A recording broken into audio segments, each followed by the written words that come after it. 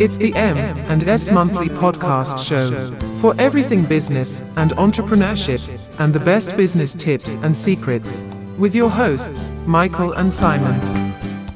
On today's M&S Monthly Podcast Show, we are going to be speaking about coaching versus mentoring. So let's kick this show right off right now with asking the first question and getting into this podcast. So I have with me Simon Teague. He is a coach, but I want to ask Simon this. Why can we name so many visionary entrepreneurs in the US, the likes of Elon Musk, Bill Gates, Jeff Bezos? But in the UK, we can't name too many. Why do you think that is?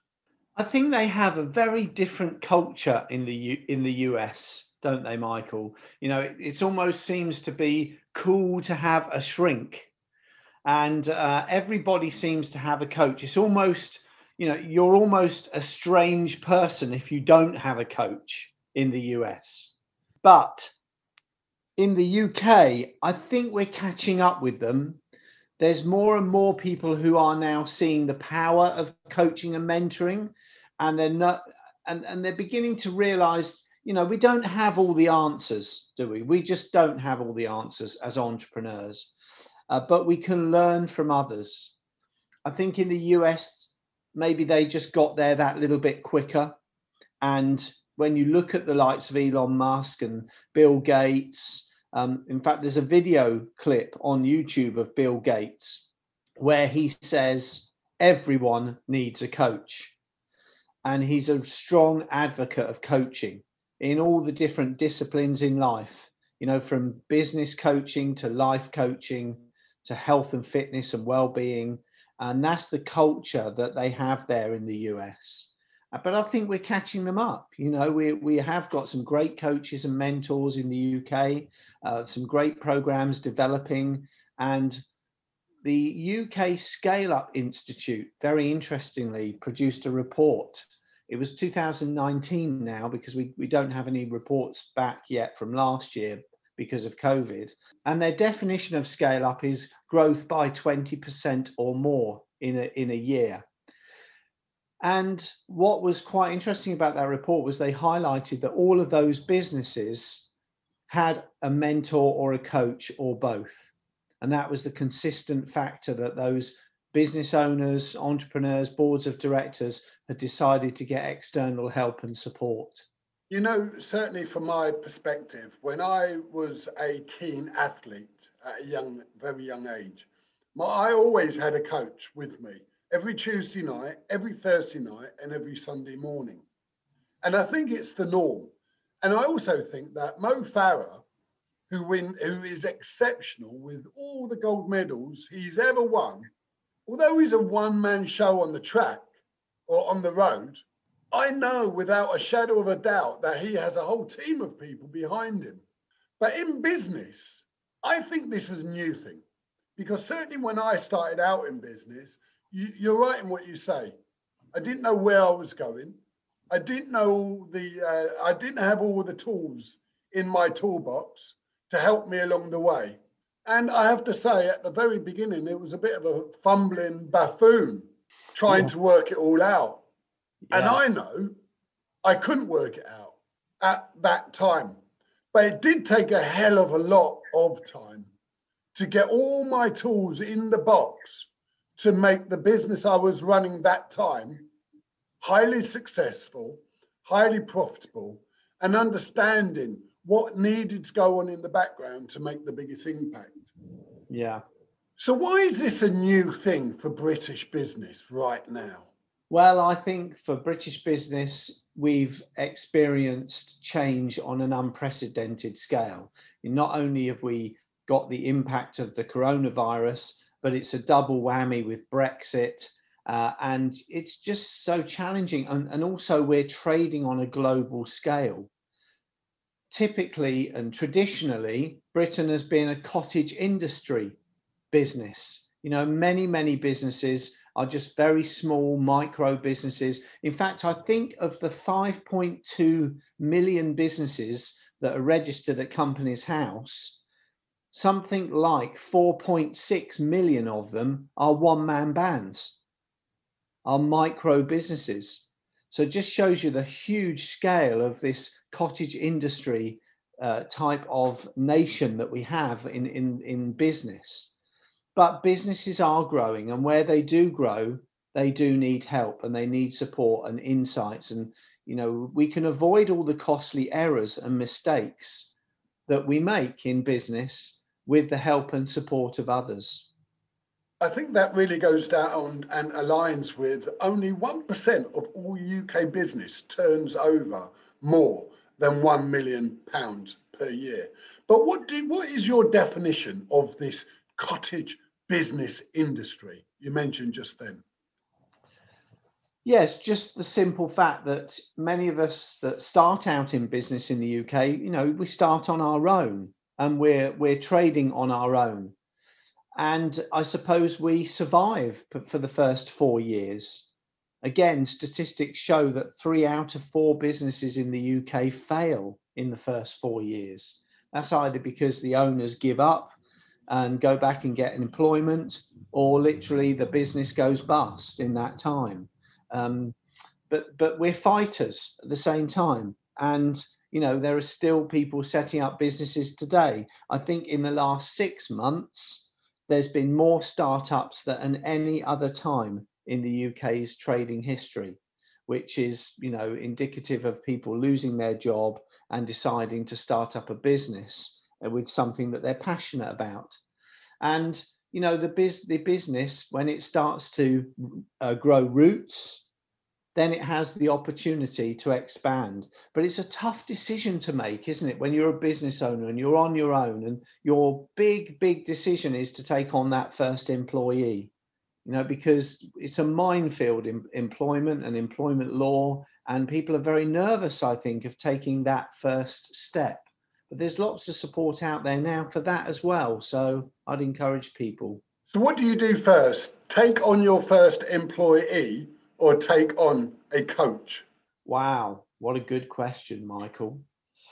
I think I would link it back to sports and your analogy, your story of, running the track, and the fact that if you're wanting to be a highly successful athlete, you start with a coach. Without that coach giving you the groundwork, you can't grow in the way you want to grow. There's a limit to your success.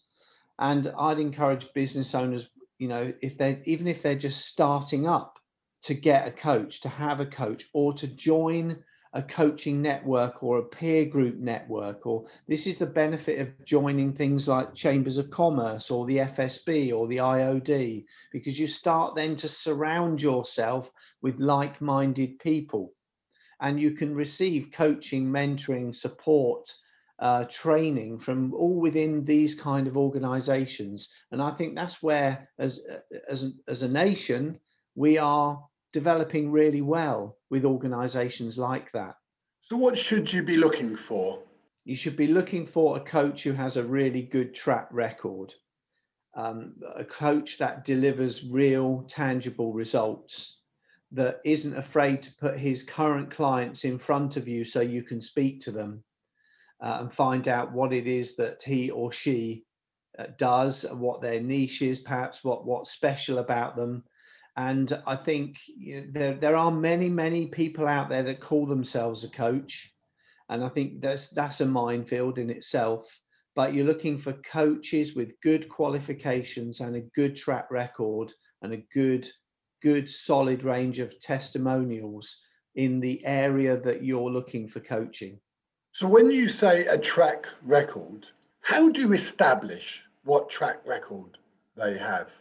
Well, I like platforms now like LinkedIn. I think they're very transparent. So you can see on LinkedIn, on my LinkedIn, for example, it's very nice when people endorse me, when they recommend me, and when they actually put a testimonial on my LinkedIn. Of course, I'll have a website, but really I've put that website together, whereas LinkedIn, it's really a a collaboration of what lots of people have put together, what they've said about me. And I think that's probably a good place to start. But ultimately, the best way to start, or the best way to look at it, is to, when you speak to that coach, is to ask them if you can speak to one or two of their clients. And that's a real, it will give you a real insight, especially if the coach says no. So we started this podcast today asking the question, coaching versus mentoring. We've highlighted a little bit about coaching, but what's the definition of a mentoring agreement with someone? Okay, so for me, let's start by asking that question. What's the difference between a coach and a mentor? Okay, now I'm sure different people have different opinions on that, so I'm sharing my opinion. Okay, for me, That's all you've got. That's all I've got, Michael. For me, a mentor is someone that I would go to because they've already traveled my journey. I see them as a highly successful entrepreneur. They're running a much bigger company than mine. It's where I want to get to. They may or may not be in the same industry as me, but I really admire what they've achieved. And as a mentee, it's often me that would make the approach, that would talk to that person and ask if they would mentor me. And as mentee, it's me that's setting the agenda, and it's me that's creating that relationship, and it's me that's asking the questions of the mentor. Tell me how you did this, etc., etc. Whereas the relationship with coach and coachee is different in the sense that, yes, as the coachee, I'm still seeking the coach, but I'm seeking a coach to help me to become better, more skillful, to develop, if you like, and to help me to create a plan for where I want my life to be or my business to be, but more importantly, to hold me accountable. And the way that works with the coach is it's the coach that asks me the questions. Yeah, they're the ones that are challenging me, holding me accountable to my plan. So to recap, I see the relationship as mentor-mentee. It's the mentee asking the questions of the mentor, and coachee and coach, it's the coach asking the questions of the coachee. So that relationship is the mentee asks the questions of the mentor, but the coach is the one that asks the questions of the coachee. And in this scenario, the mentee and the coachee are the same person. So how does the personalities of the individuals affect the relationship? Well, I think that the coach and coachee relationship can really develop into something special over time. I've often seen coaches and coachees become really good friends over a period of time.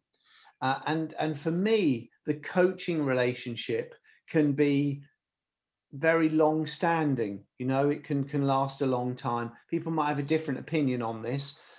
But whereas with the mentor-mentee, I'm often, when I'm seeking a mentor anyway, it might be because I've got some specific challenges and I really want to understand how they overcame them. And once I've got that knowledge and I've extracted it from them, that's the job done. I almost don't necessarily need that relationship with that mentor anymore. I think it's different in peer groups, and I'm sure we're going to come on to peer groups in our discussion, Michael, but I think peer groups create a really good opportunity for in-house mentoring. If you were to join 10 other businesses and be a mentor and a mentee in that group, you're helping those 9 other companies, but at the same time, they're acting almost like a board of directors for your business, then that can be a very powerful mentoring style relationship, which can last longer. Yes, we will come on to the peer group, the mentoring group, but I just want to ask you this question. In a mentoring relationship, are they best paid for or best free fee-based? Well, again, I'm going to share my opinion on this, and it's very much that I see that relationship as mentee because I'm a mentee and I have a mentor. Um, we don't pay for that. It's almost like the mentor is often the person giving back. You know, the mentor looks at me and says, I used to be where you are, and I don't want you to make the same mistakes. I'd love to be able to help you. And I'm going to do that out of the goodness of my heart, or I'm going to pay something back because maybe that person had a mentor as well at some point and extracted that information from them. So that's how I see that. I would just add for a second, though, that mentors don't have to be alive. You know, I view people like Jim Rohn as my mentor because I listen to what I listen to his material, I read his books. I think it's a great way of being mentored because I'm learning from him about how I can make changes, improvements in my life, and I'm extracting that information. You could argue that I'm paying for that because I'm probably buying his books, buying his programs, but I think that's another way of looking at mentoring. So if someone's looking for a coach or a mentor, what's the first thing they should start doing? Well, the first thing you should start doing is understand what would you want a coach or mentor for. Sit down, write out, you know, what are your top 3 challenges right now? What do you know and what don't you know? If you can establish that, or you know, do you have certain questions you can't answer, certain solutions that just are eluding you, and then you've got to decide, you know, is this a big issue? Is it a long-term issue? Where would I be best placed to go? You know, would finding a mentor help me right now? Is my business in that place?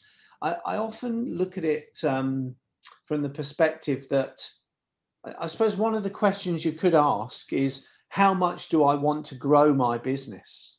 Because if you're turning over £100,000, for example, and you want to grow your business to, you know, let's say you want to double it over the next couple of years to £200,000, you're not going to be knocking on Alan Sugar's door for mentoring advice and support because, you know, you're just not going.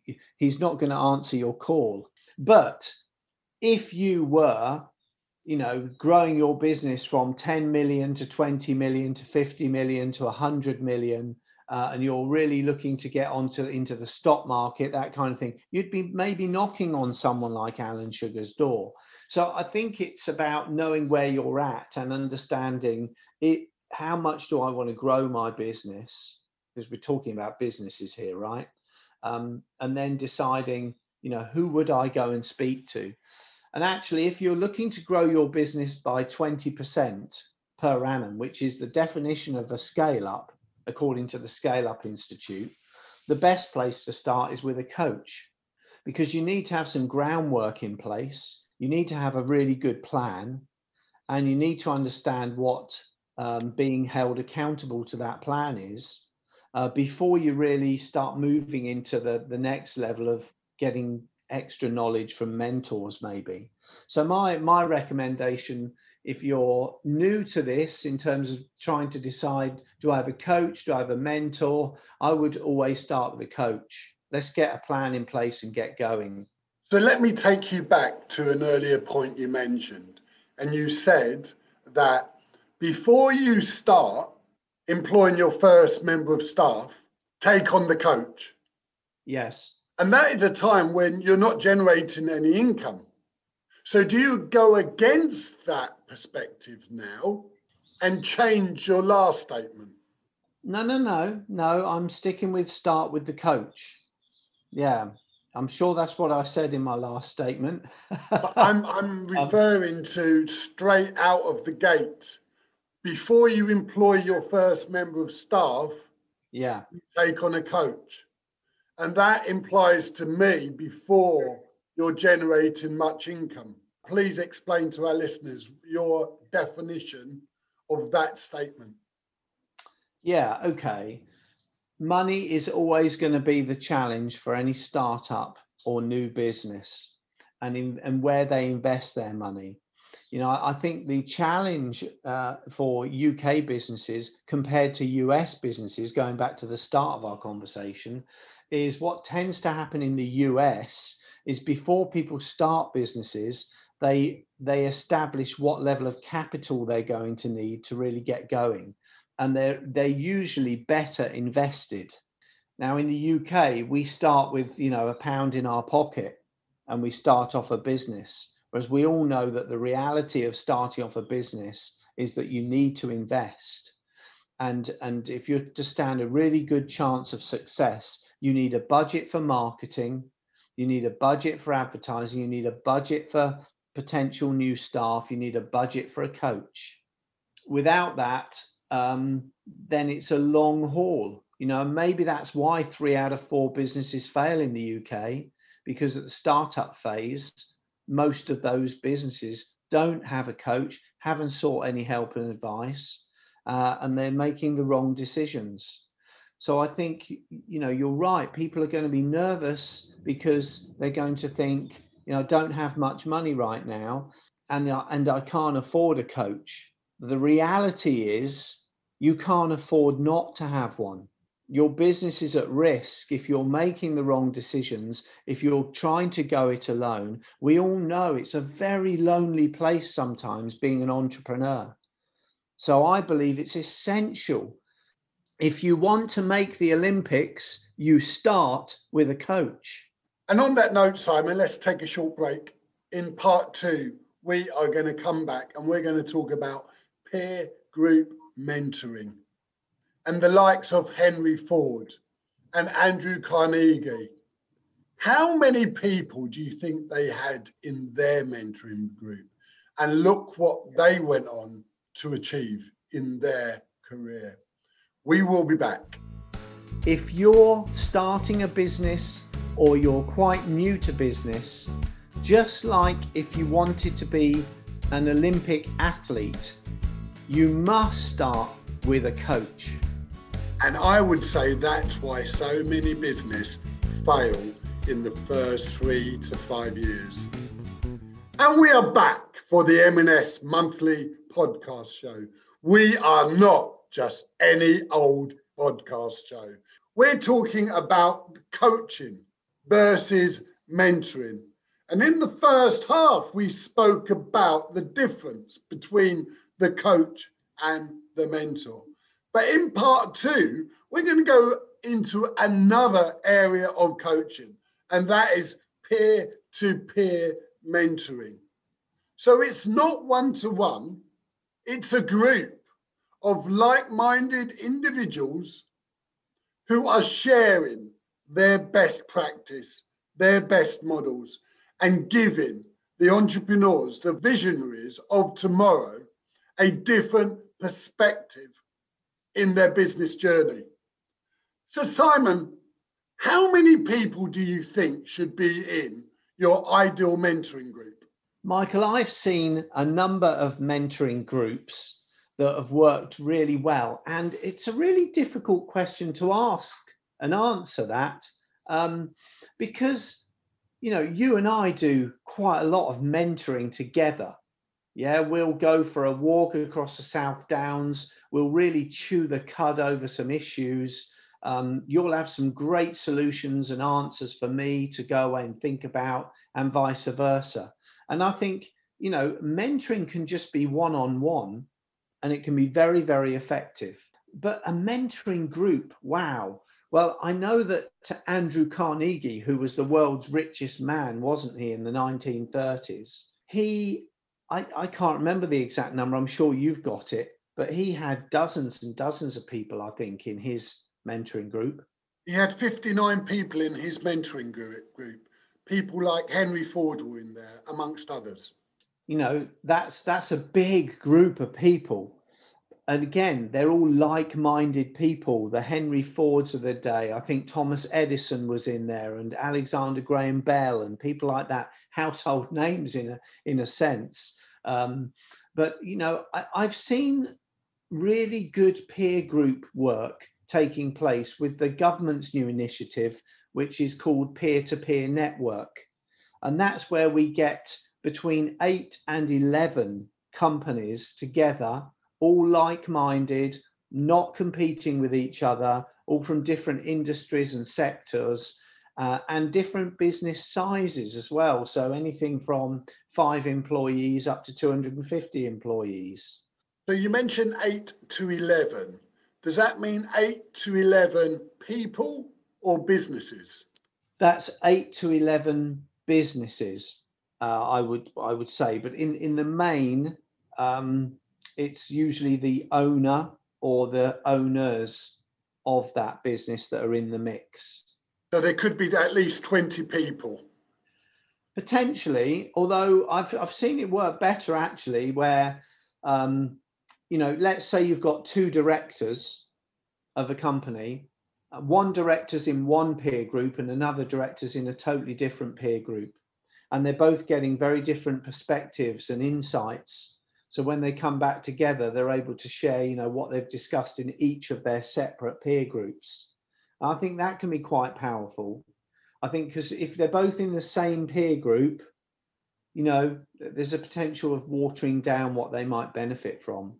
So what does the peer group actually look like, and how long does it last for? Each week or each month or quarterly? Yeah, I think it should be structured. I like the idea of meeting every month. And the wonders of modern technology now are that you could be in a peer group that's all over the UK, but you join on Zoom on the first Monday of every month, for example. So I think, you know, the world now enables us to run peer groups in a very, very effective way. And I'd really encourage people to look into the UK government's peer-to-peer network, which is running at the moment, but they're looking to expand that from April onwards. So find out in your area who's running it, put your name down, and get registered if there's a registration process in your area. Certainly in Kent, I know there is. And I would encourage people to look at it, because I think it's a brilliant way of bringing people together. You know, it doesn't matter what business you have, we all seem to face the same challenges.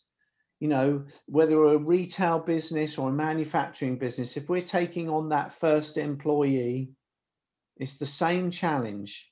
How do I train them? How do I look after them? How do I make sure they're going to do a good job for me, etc., etc.? What does employment law tell you, etc., etc.?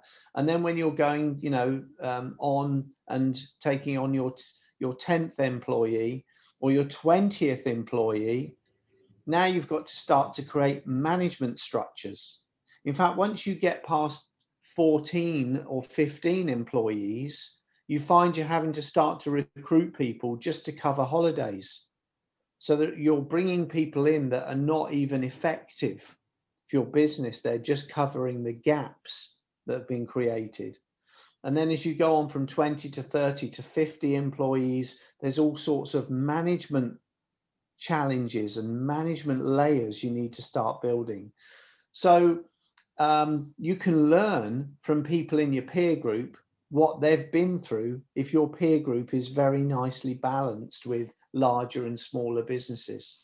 So if someone was starting their business journey right now and they were deciding to take on that first employee, what you're saying is stop, recruit your first coach, and build a networking group where you get a power network of best guidance, best advice to power you on through that doldrum of the first 3 to 5 years where people either succeed or fail. What should that process actually look like? Well, if I could just go back to the employee decision, I think you're right to say just stop for a minute before you do it. you might be able to speak to a coach and get some input at the start of a coaching relationship to get a view. But if you're part of a peer network as well, you'll also have the opportunity to get their views. Because sometimes you might find you don't need that employee. You might find that rather than employ someone, you can find the skills and the capacity to do that work by outsourcing. And again, we can outsource globally now. We could have someone in the Philippines typing up our notes from a meeting. We could have somebody in America doing our marketing. We could, it's a global business world, and we should take advantage of that. Stay lean and make sure that you've got experts helping you to grow your business. Are you saying, therefore, don't take on your first employee, but take on as a freelancer a coach instead? I would say that. I definitely would say that. Of course I would, because I'm a coach. It's not a cut and dried decision, of course, because it'll all depend on finance and where you stand with your business and funding. But, I've seen businesses that have taken on that first employee and it's been a huge mistake. The cost of getting employment wrong is enormous, both in time and money. And it might seem like an unnecessary expense to take a coach on, but actually that could give you a huge return on investment, because you'll start to make more informed decisions. Because when we start up in business, I don't know about you, Michael, but when I started up in business, I was an amateur and I made lots of mistakes. Costly mistakes. Very costly, both on my time, on my money, on my reputation, on my sleepless nights, and I think a lot of these things can be avoided if we make the wise decision to invest our time and money in getting some kind of coaching or mentoring input. So let me ask you this question. If people are deciding whether to take on a coach instead of an employee, do you think that people should join a peer-to-peer group instead of taking on a coach or recruiting their first member of staff? Good question, Michael. Everybody's in a different place, and I wouldn't actually advise on this at this point. What I would say is it's got to be what's right for you. And it might be right for someone to sign up and join a peer group first before taking on a coach. And with other people, it might be take on the coach before you join the peer group. For others, it might be do both at the same time. What we do know is that most businesses don't do anything. They don't take on a coach. They don't join a mentoring group. They don't get the benefit of that external input. They suffer like I suffered in the first few years of business, being very lonely, making the wrong decisions, costing me lots of money. And you eventually either give up or you persevere. And there were many years I look back on and think, well, I'm here because I persevered. But with hindsight, I wished I'd have got a bit of advice, a bit of support. So we've spoken about coaching and mentoring quite a lot today. Let's talk about the peer group and the mastermind group. Some people say mastermind group is the same thing as a peer group. What typically are you looking for when you enter a peer group? Well, you're looking for people in the peer group that are like-minded to you. For me, a peer group is a really interesting dynamic, and I believe it's also the same as a mastermind group. Okay, so we're not going off on a tangent. Let's put it in the mix. It's a very interesting dynamic in the sense that if I join a peer group, my number one motivation needs to be that I'm there to help those other businesses. In return, I'll get lots of help and input from those company directors as well. But my number one motivation should be about helping them, not going there for my benefit. And I think that gets wrong in people's mind.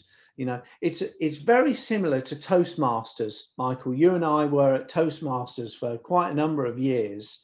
And, you know, it can be that our motivation to go to Toastmasters is because we want to be better, of course. We want to improve our communication and our presentation skills. But actually, the people that thrive in Toastmasters are the people that go there with the mindset that they're there to help all the other people become better communicators and better presenters. As we both know, Jim Rohn says, help others get what they want, and you can have everything that you want. And I do actually agree with that 100%. But I find all too often when you go into a mentoring group, too many people like the sound of their own voice. Yeah. And too many people are there for the wrong reasons. So I think that's really important that you make sure if you've gone into a peer group and it's just not the right dynamic for you, come out of it. Yeah, because and start small, maybe with 2 or 3 people around you, and build your own peer group and set the ground rules and have like-minded people helping and supporting you along the way. You spoke about this earlier, Simon, about you and I going on these splendid walks on the South Downs Way. And to all our listeners, if you want to take a great 12 days out of your diary, why not go and walk and talk and build your very own mentoring group with someone you know, maybe in business, maybe an employee, and just go and share the journey. The best thing I've learned during lockdown is walking and talking. It's amazing when you free up your mind in a natural, earthy environment, what really can happen and where your discussion goes. Both Simon and myself have been on some amazing holidays to Thailand. We've cycled around Europe. And some of the most unexpected locations, we've had some of the best conversations that for me have changed my direction in life. So you don't need 20 people, you don't need 49 people or 59 people like some of the biggest mentoring groups around the world. Just start with 2 and let the conversation flow. And certainly our conversation, our topics, our ideas just come alive. We call this being an accountability partner, not peer, not coach, not mentor, accountability. I keep Simon on track. He keeps me on track, and we move our cheese forward each and every day. And what is quite amazing is how much of our conversations do become reality. And that is the name of the game. Absolutely. And on that note, we are going to end our session today on coaching versus mentoring. You've been listening to Michael and Simon. Don't forget to hit the subscribe button and follow us to hear the best tips and secrets.